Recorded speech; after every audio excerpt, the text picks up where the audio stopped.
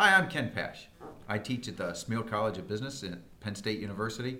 And Dr. Reagan has asked me to talk today about core competencies. And I came up with one that is not a typical one, the curse of knowledge. Now, he's got a whole list of core competencies that are absolutely critical.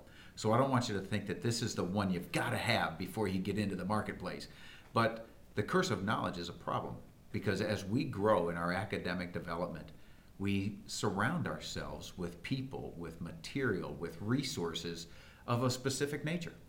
And we kind of get the feeling then that that's the way the world thinks about that idea, not understanding that not everybody has that same core competency of whatever our specialty is.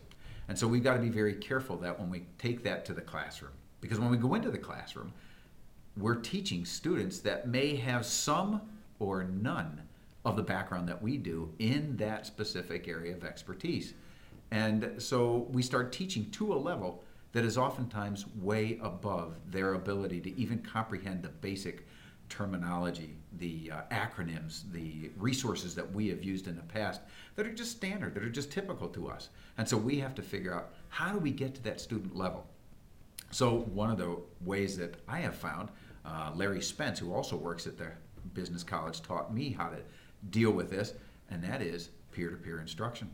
So we don't always have to be the teachers in the classroom for all topics and all issues. In fact, engaging other students in that peer-to-peer instruction may offer some incentive for them to just come to class, because it's not the passive sit and listen, but it's a more active, proactive approach even, where they are engaged not in just the learning process, but in the delivery of the knowledge that's being developed in the classroom. So I highly recommend you take a look at the Curse of Knowledge process and some of these peer-to-peer instructions as one way to improve the classroom and just make it that much better.